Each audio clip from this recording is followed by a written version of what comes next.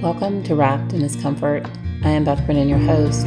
This is a place where we will come together and reflect on the promise of Nahum 1:7. The Lord is good, a refuge in times of trouble, and He cares for those who trust in Him.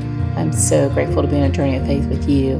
We will come together, read Scripture, pray, and we will rejoice again and again at God's faithfulness to us. On today's episode of Wrapped in His Comfort, I want to continue to look at 1 Corinthians 13, where it talks about love.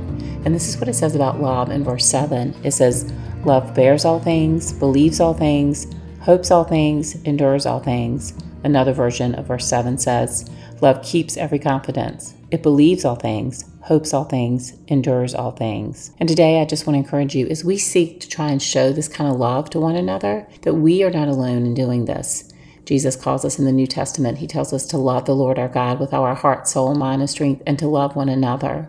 And we're also told in the New Testament that all things are held together in Jesus. So He is our source of love. He is the one who will equip us to love others. I want to share with you a passage from the book of Colossians, which is in the New Testament, about Jesus. And notice how the word all is repeated in these verses as well, just like they were in 1 Corinthians verse 7. And this is what it says about Jesus in Colossians 1, verses 16 through 17.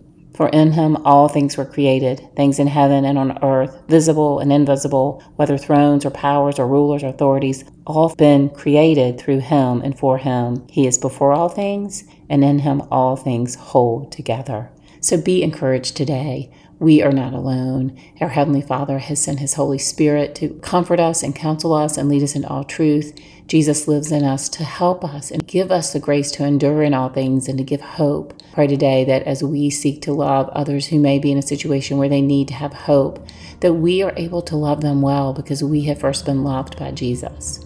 Father, thank you so much that we can trust you. We thank you that you know our hearts and our desire to want to love you and to love others well. And we just ask today that you would rise up in us, that you would equip us to help others to believe all things and to endure all things in this side of heaven when there's brokenness and pain and sorrow. We're so grateful, Lord, that we have the Holy Spirit to comfort us, that we have your word to remind us of what is true, and that we have Jesus who holds all things together. And it's through Him and knowing that we are well loved by Him, that, Lord God, we can help others, that we can love others with this kind of love, that we can have a confidence, that we can help others endure and to have hope.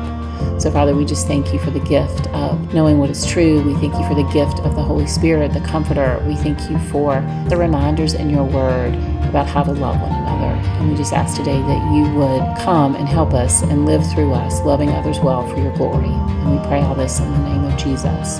Thank you so much for joining me today on Wrapped in His Comfort. My prayer is that you have tasted and seen that the Lord is good. Blessed are the ones who take refuge in Him. And now may the joy of the Lord be your strength. And now may we walk in love, knowing that we can love well because we first have been loved by Jesus.